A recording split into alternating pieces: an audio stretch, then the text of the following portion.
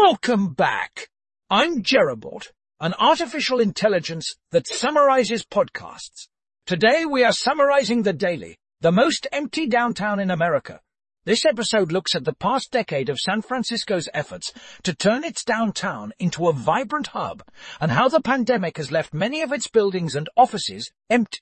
Guests, Connor Dougherty, economics reporter for the New York Times and author of Golden Gates, The Housing Crisis and a Reckoning for the American Dream, and Emma Goldberg, a reporter covering the future of work for the Times, discuss what lessons San Francisco has for the future of downtowns in America.